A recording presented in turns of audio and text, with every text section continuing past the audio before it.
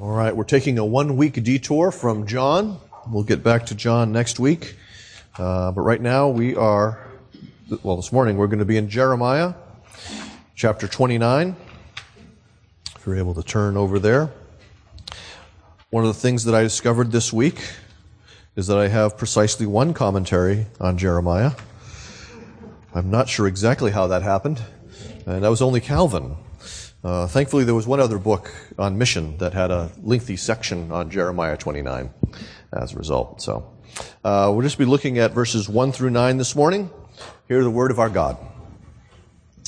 These are the words of the letter that Jeremiah the prophet sent from Jerusalem to the surviving elders of the exiles and to the priests and the prophets and all the people whom Nebuchadnezzar had taken into exile from Jerusalem to Babylon.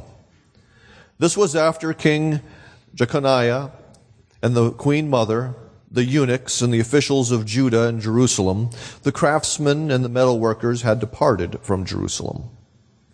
The letter was sent by the hand of Elisha, the son of Shaphan, and Gemariah, the son of Hilkiah, whom Zedekiah, the king of Judah, sent to Babylon to Nebuchadnezzar, king of Babylon.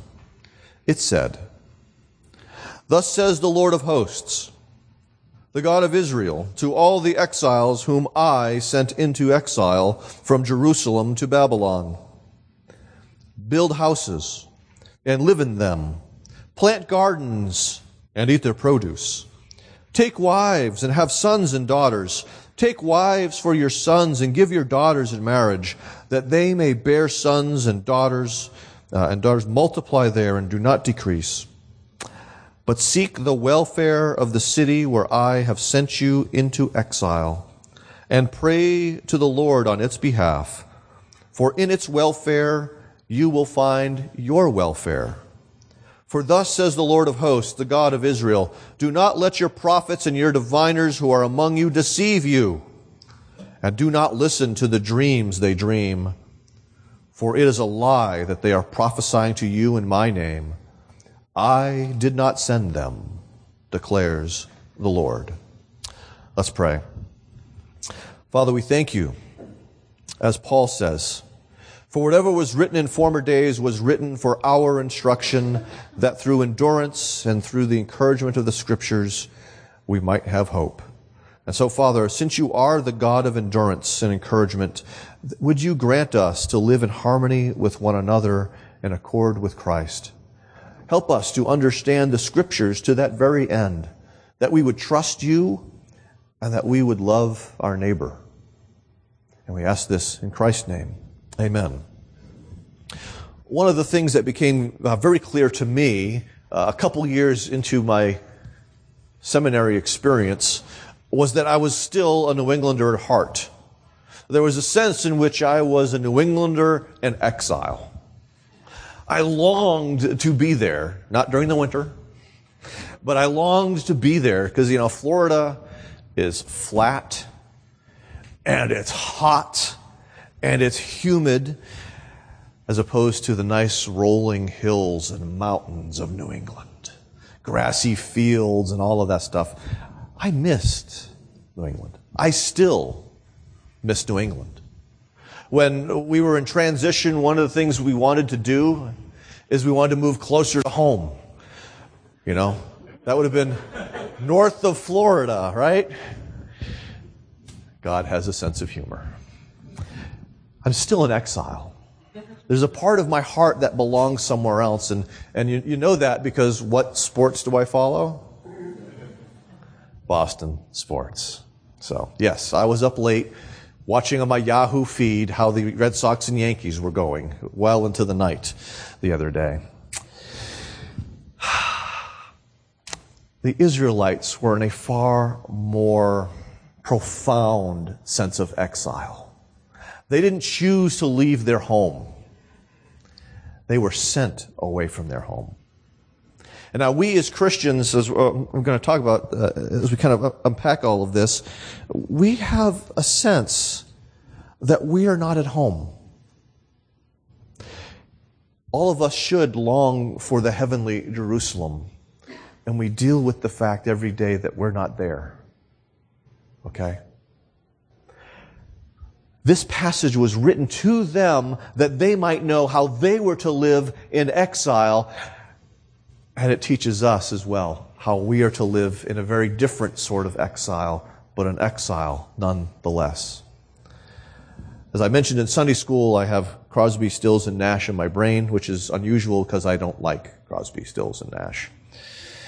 But I changed one of their songs to, "If you can't be in the city you love, the heavenly Jerusalem, love the one you're in."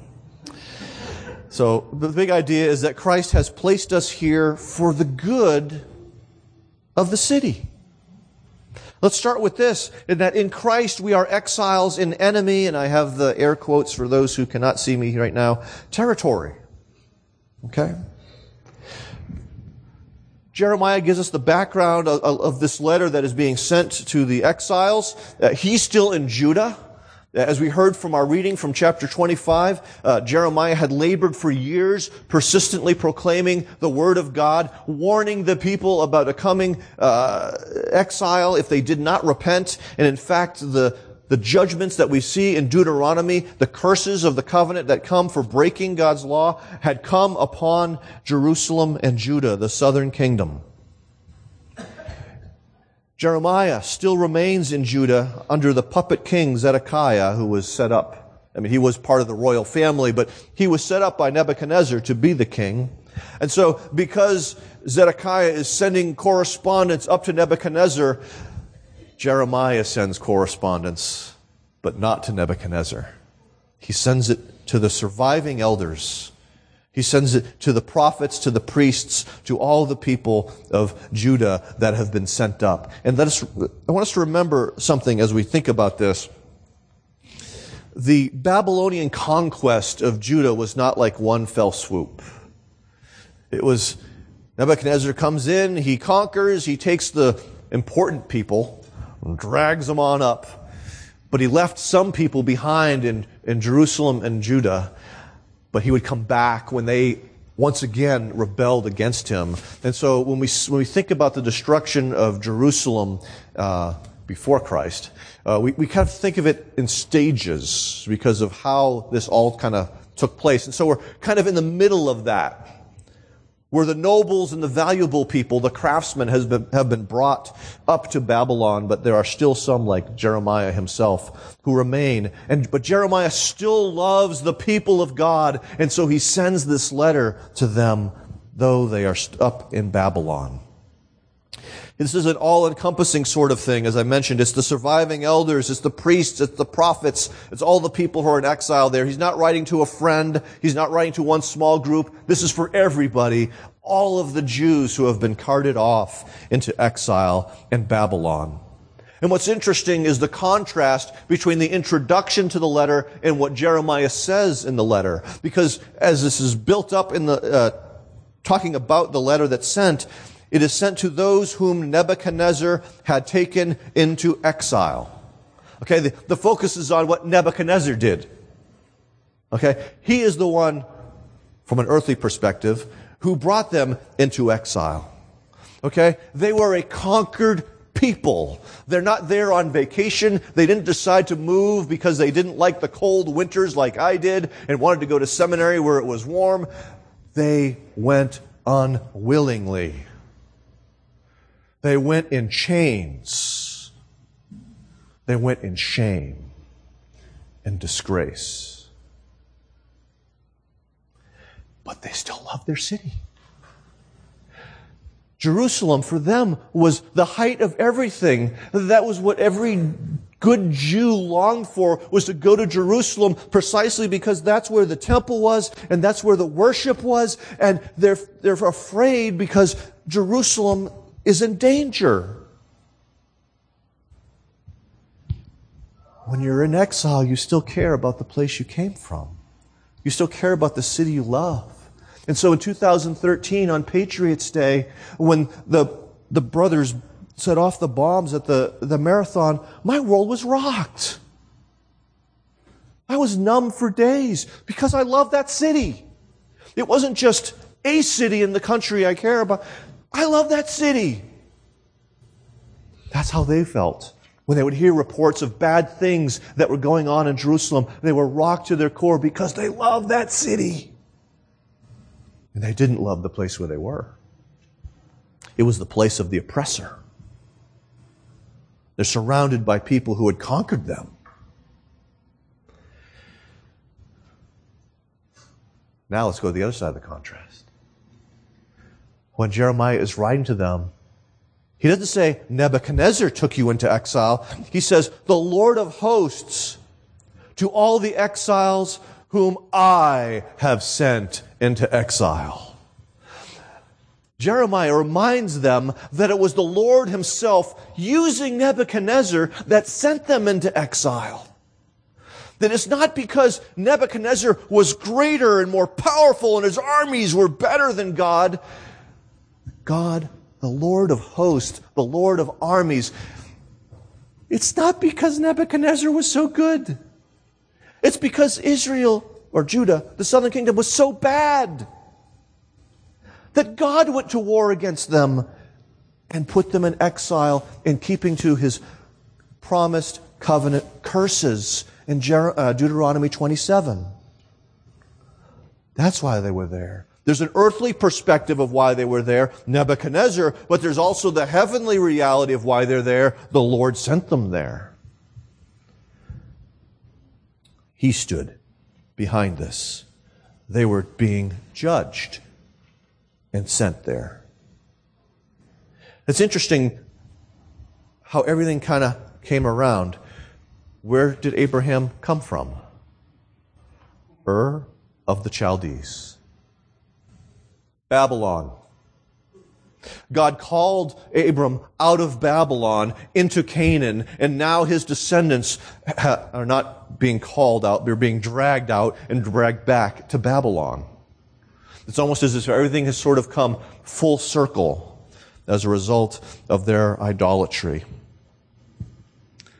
Ponder for a moment what it would be like to live among your enemies, not as the victorious one, but as the defeated one. The one who has no social standing. The one who has no social power. Who probably experiences the derision of the locals when they walk by. we destroyed you. Hope you like it here. The one who gets the bad jobs. That's what it's like for these Jews living in Babylon in that day.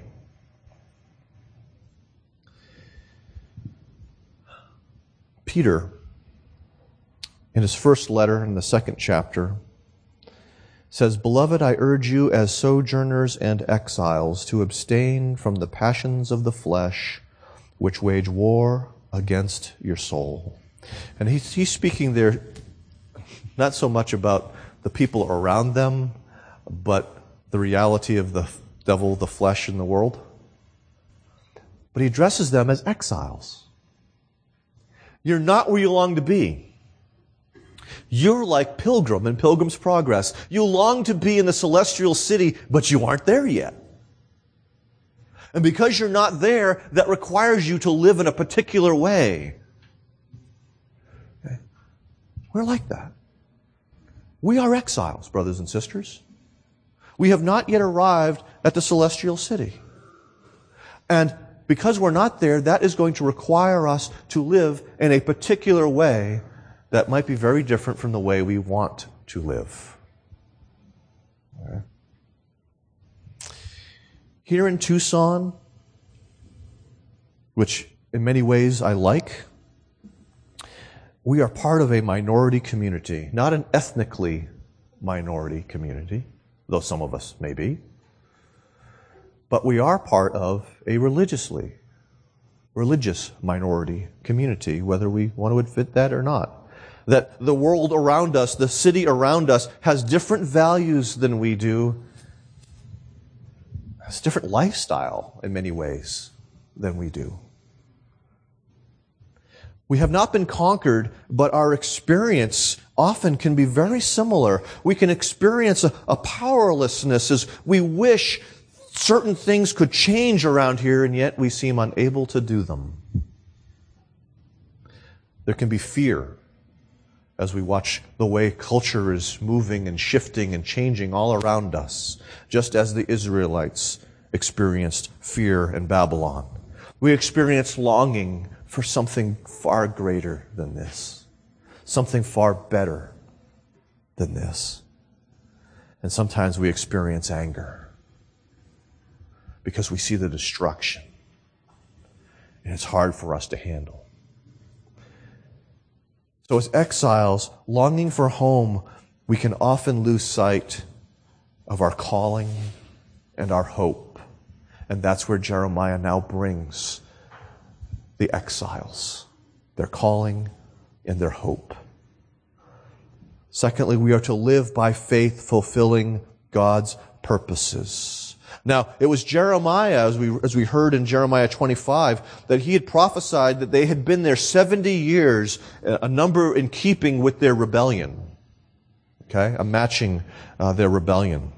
Because the land had to rest, because they hadn't rested the land as they were supposed to. So for 70 years, now here's the problem. It alludes to this, but doesn't exactly say it. At the very end, it talks about the prophets that are saying their own thing, that they're not speaking God's word, okay? There were prophets there kind of basically saying, we're only going to be here a little while. God's going to whoop up on those Babylonians before you know it. In a couple of years, by golly, we're going to be home. So don't worry about where you're living right now. Just kind of focus on this is short term. Jeremiah needs to remind them, this is long term. This is going to be more than one generation. Okay? Don't listen to those liars. God has something better for you in Babylon. He's not holding it all out for you in Jerusalem, because some of you aren't going to live long enough to see that. And so he tells them, build houses. Live in them. That sounds obvious, doesn't it? But no, not rent. Build houses. Okay? I think that's significant. He wants them to prepare for the long haul, not to live as squatters, not to live like refugees in Jordan, as we were praying about, you're kind of living in a tent and, you're hoping to get out of there pretty soon. Build houses. Settle in. It's going to be okay. When I had been in Winter Haven for about a year, I had been living in an apartment because I had no money, but I had saved some money. And so I thought, I think it's time for me to buy a house. And part of why I wanted to buy the house is I wanted to communicate to the congregation, I'm here for the long haul. I'm not just going to be here until the first time someone gives me a jingle and says, hey, Steve, we hear you doing good things in Winter Haven. Why don't you come on up here? I wanted them to know I was there and I was staying there. Okay? They need to remember they're staying there. Act like it. Don't always kind of have one foot in Babylon and one foot in Jerusalem. Get both your feet in Babylon right now. Not only that, plant gardens. I'm sure my wife loves that right there. Plant gardens and eat their produce. This should kind of in our minds go, Genesis 2. There's echoes of the creation mandate here. There's echoes of Adam's original calling here. Work and eat. Don't be on the government dole because you think you're only there for a couple of years. Settle in. Work the land. Eat. And so faith for them, in part, meant settling in where God had placed them. And life for us is the same way. To settle in where God has placed us. During our transitional years, not happy years in the Cavallaro household in some ways, but very good years in other ways. For a while, it was like, we really should work on this part of the we're going to move soon. Why bother? Well, the months started to roll into years. So finally, he's like, yeah, let's get rid of that ugly light fixture in the bathroom. Let's do that. Yeah, let's get rid of that border in the kitchen and let's paint the kitchen. Let's do that. Okay. Sometimes if we kind of have one foot in one place and one in another, even if you're not sure where the other one is yet, you begin to not do that which you ought to do. Okay. And we had to learn to do it anyway. Doesn't matter if we reap the benefit, if we actually move within months of painting that wall. It's painted. It looks a whole lot better than the flat white, people. Okay? That's what they were supposed to do. Not put their life on hold until they get back to Jerusalem. They were to engage in life meaningfully. I was flipping through my old sonship notes this week, looking for something else, and ran across something I wrote down from Josiah Bancroft's message. Faith means I can remain in a very difficult situation as a minister of grace. There's a reason I wrote that one down. I was in a very difficult season of ministry. And faith didn't mean running away to a nicer, beautiful place of ministry. Faith meant staying and serving in the midst of hardship. Jeremiah continues. Take wives. Okay, he's not telling them to be polygamists, okay? This is addressed to multiple people. Not you personally, each of you take wives. Take a wife, okay? Take wives and have sons and daughters. Multiply there. Once again, we have echoes of Genesis 1. Be fruitful and multiply. Fill the earth. He's reminding them that this creation mandate has not kind of been put on hold or expired because you're in a place you don't want to be. It continues. Fulfill the creation mandate, he's telling them. Partially, I think this is because when hardship comes, what do we tend to do? We tend to shrink down our lives. We tend to become less engaged in life. We want to hide. We want to hunker down. And Jeremiah is saying, don't hunker down. Don't hide. Continue to engage in life. Get married. Have children. Have grandchildren. All of these things. Very important that Israel continue to prosper. But it's not only the creation mandate, but it's also an echo of the Abrahamic promise in Genesis 12 and the covenant in Genesis 15. Because God said in 12 that I'm going to make you a great nation. You, old, infertile Abraham, are going to become a great nation. And then a few years later, when it hasn't happened yet, God has to remind him, and he says, look up at the sky. Can you count those stars? Your descendants are going to be like the stars in the sky beyond numbering or counting. And so God is saying, I have not given up on you, Israel. You're still going to be more numerous than the stars in the sky and the sand in the seashore. I may have brought judgment for your disobedience, but that is not the end of the story. There's still a Messiah that must come. The true seed of Abram must still come. And so the exile doesn't mean God's all done. As we think about this, we should remember, particularly as we think about the Abrahamic covenant and promise, we should remember that in Christ, as we saw in Galatians, we are sons of Abraham, and God is still unfolding his promises through us. See, Galatians 3.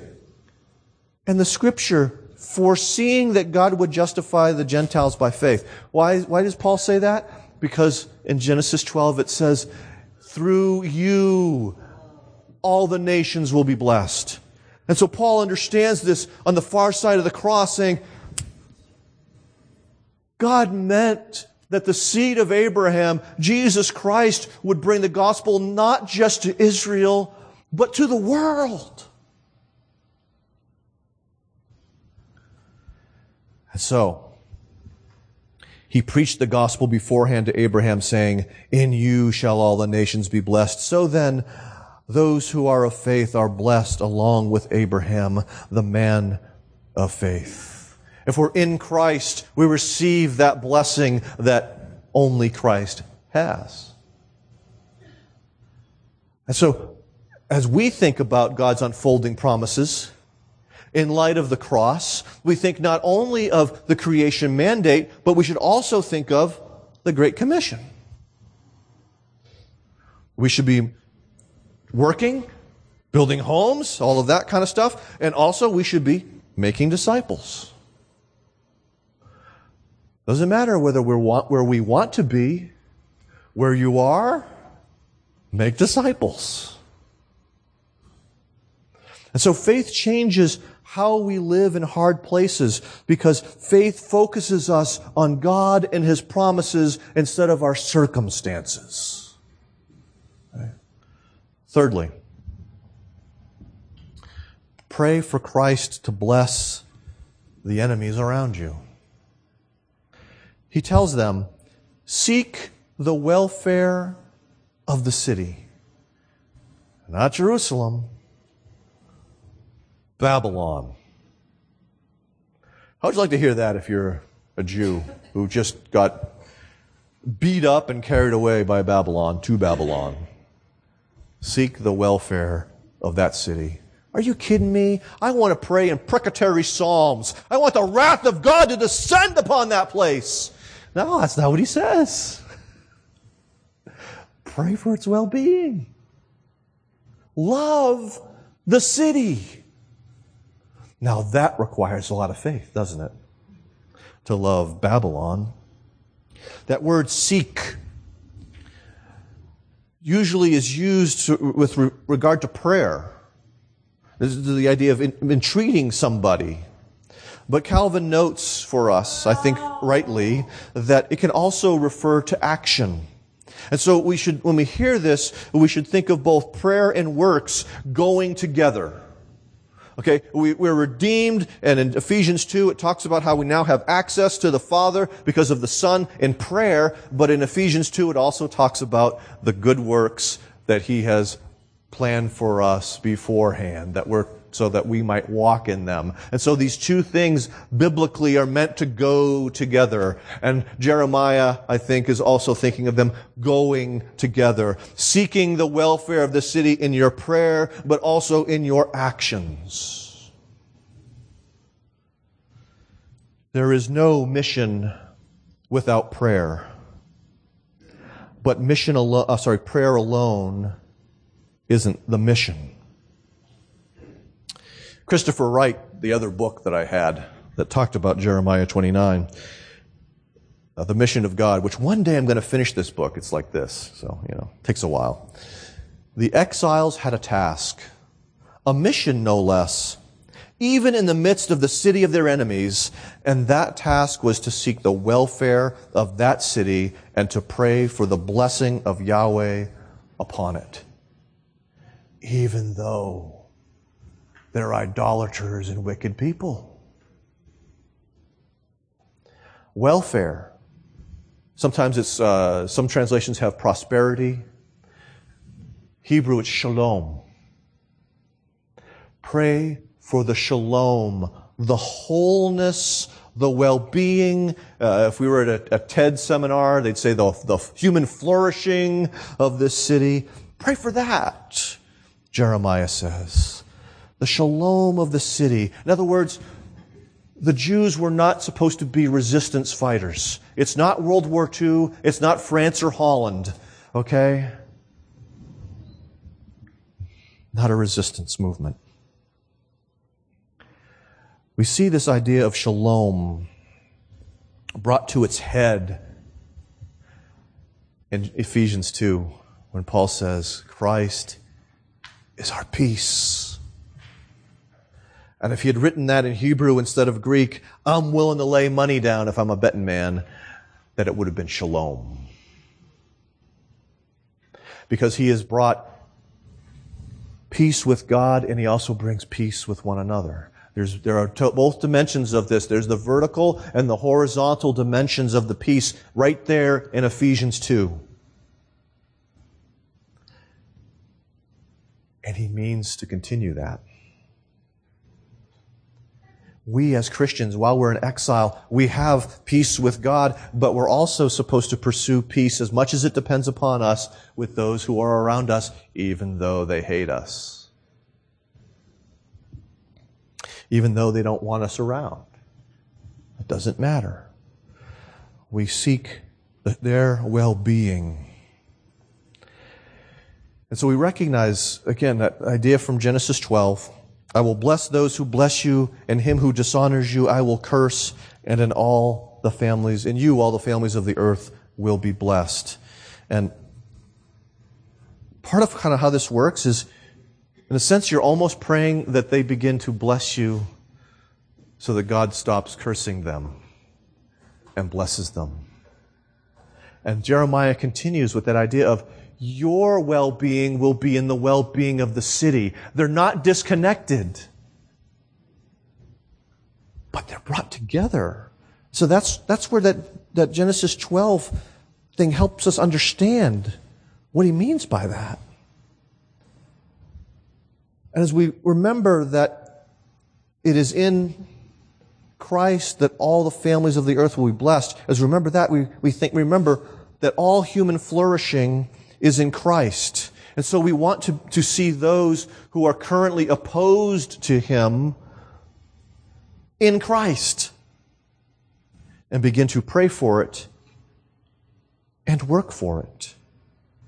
Where Jeremiah is really going with this, in its welfare you will find your welfare, is contrary to the human tendency to us versus them. And that is the narrative that we see in the news all the time, and it's popping up, the gay marriage issue and numerous stories. You really get it's us versus them, right? It's easy to feel that way, because in a sense it is that way. But what we need to do is not act that way. Not to act, to speak like we're at war and like we hate those people. We want them to be part of us. But they'll never be part of us as all we do is yell at them. It's his kindness that leads us to repentance. Not, you're going to hell! Now, there are times we need to say that, but not that way. We need to warn people about the danger that is ahead of them. Sorry for the little ears that may have been startled by my yell. Okay? Some of you are sensitive. I understand this. I'm sorry. Even when we warn them about the dangers of their sin and the wages of it is death, we don't act like we're wanting it to happen to them. I think that's what upsets so many people about Tim Keller, because he doesn't yell about that. And so I think part of what Christopher Wright brings up, and I think rightly, is that they were not to see themselves as victims of Babylon, but they were more to see themselves as visionaries for a redeemed Babylon. This is not contrary to the New Testament. We see this in the New Covenant. Matthew 5, but I say to you, love your enemies and pray for those who persecute you, that you may be sons of the Father who is in heaven. Not pray against your enemies. Pray for your enemies. Pray for God to bless them by bringing them to Christ, that they may experience all the blessings that are in Christ. But not just that. Matthew 6, as I mentioned, the Lord's Prayer, the subversiveness of it. Our Father in heaven, hallowed be your name, not just amongst us, but also them. May they begin to hallow it with us. Your kingdom come, Your will be done on earth as it is in heaven. Father, work in such a way that they do your will, because right now they're in rebellion. Bring them into obedience to the Son. Move in them in such a way, as it talks about in Psalm 2, that they kiss His ring, that they recognize the King of love, who wants what's really best for them. And so that means that requires us to see two things. And the first is seeing Tucson as it is. Studying its brokenness. Being able to recognize the false gods of this city. To recognize, the Jews had to recognize the aggression. That was pretty easy for them to recognize the aggression of Babylon. But there are ways in which there is aggression within our own community. Greed, corruption. We need to see this city as it is, so we know what to pray about. But that's not all we do. Okay? We need to start thinking about, what does Tucson need from Christ to flourish? Or where is it failing? In a sense, we need to begin to see Tucson as it can be. Trust me. Lots of politicians are doing that right now. And they're moving toward that. Their view of what it can be is often very different than ours. I'm not talking about bringing up guns. I'm talking about throwing up prayers. I'm talking about preaching the gospel. I'm talking about taking care of the poor. That's what I'm talking about. Trying to create the city that we long for, in a sense, knowing it will never be finished. That's part of why I think in 1 Timothy 2, Paul talks about their worship to Timothy, and he says, "First of all, I urge that supplications, prayers, intercessions, and thanksgivings be made for all people, for kings, and all who are in high positions, that we may lead peaceful and quiet life, godly and dignified in every way." In other words, that's exactly Jeremiah 29. He's praying in the welfare for the welfare of the community, precisely so the Christians there can lead peaceful and quiet lives, not ones that are ravaged by sin and war. That they might be dignified and godly in every way. Not a so we can get rich kind of peace, that we can be godly kind of peace. Okay? And that's what Jeremiah is talking about, I think. And so we need to pray for those broken places. We need to pray for the education in this city. We need to pray for the politics in this city. We need to pray about the corruption in this city, about the sexual immorality of this city. And we could go on for a while, I guess, but I don't have that much time. And so we pray, but we also work for the good of the city according to your gifts, according to your interests. Tutor, serve, evangelize. We have opportunities that we're talking about for us to kind of get a taste of that and see if something, floats your boat. But if you're a Christian, your citizenship is in heaven, which means that you long for the city whose builder and architect is God alone. Here, we are surrounded by people who are pursuing sin, and sometimes at our expense. And we can easily feel like we're powerless victims. But faith in Christ and the true King calls us to be visionaries. Seeing the sin of the city that needs the redemptive work of Jesus, and seeing the city as it can be if Christ transforms it. And so let's live by faith, fulfilling His purposes revealed in the creation mandate, fulfilling His purposes as revealed in the Great Commission. Since we can't be in the city we love, the heavenly city, let's love the one we're in, Tucson. Let's pray. Father, I pray for us that you would give us a heart for this city, that you would cultivate what's already there. For we love this city in some ways.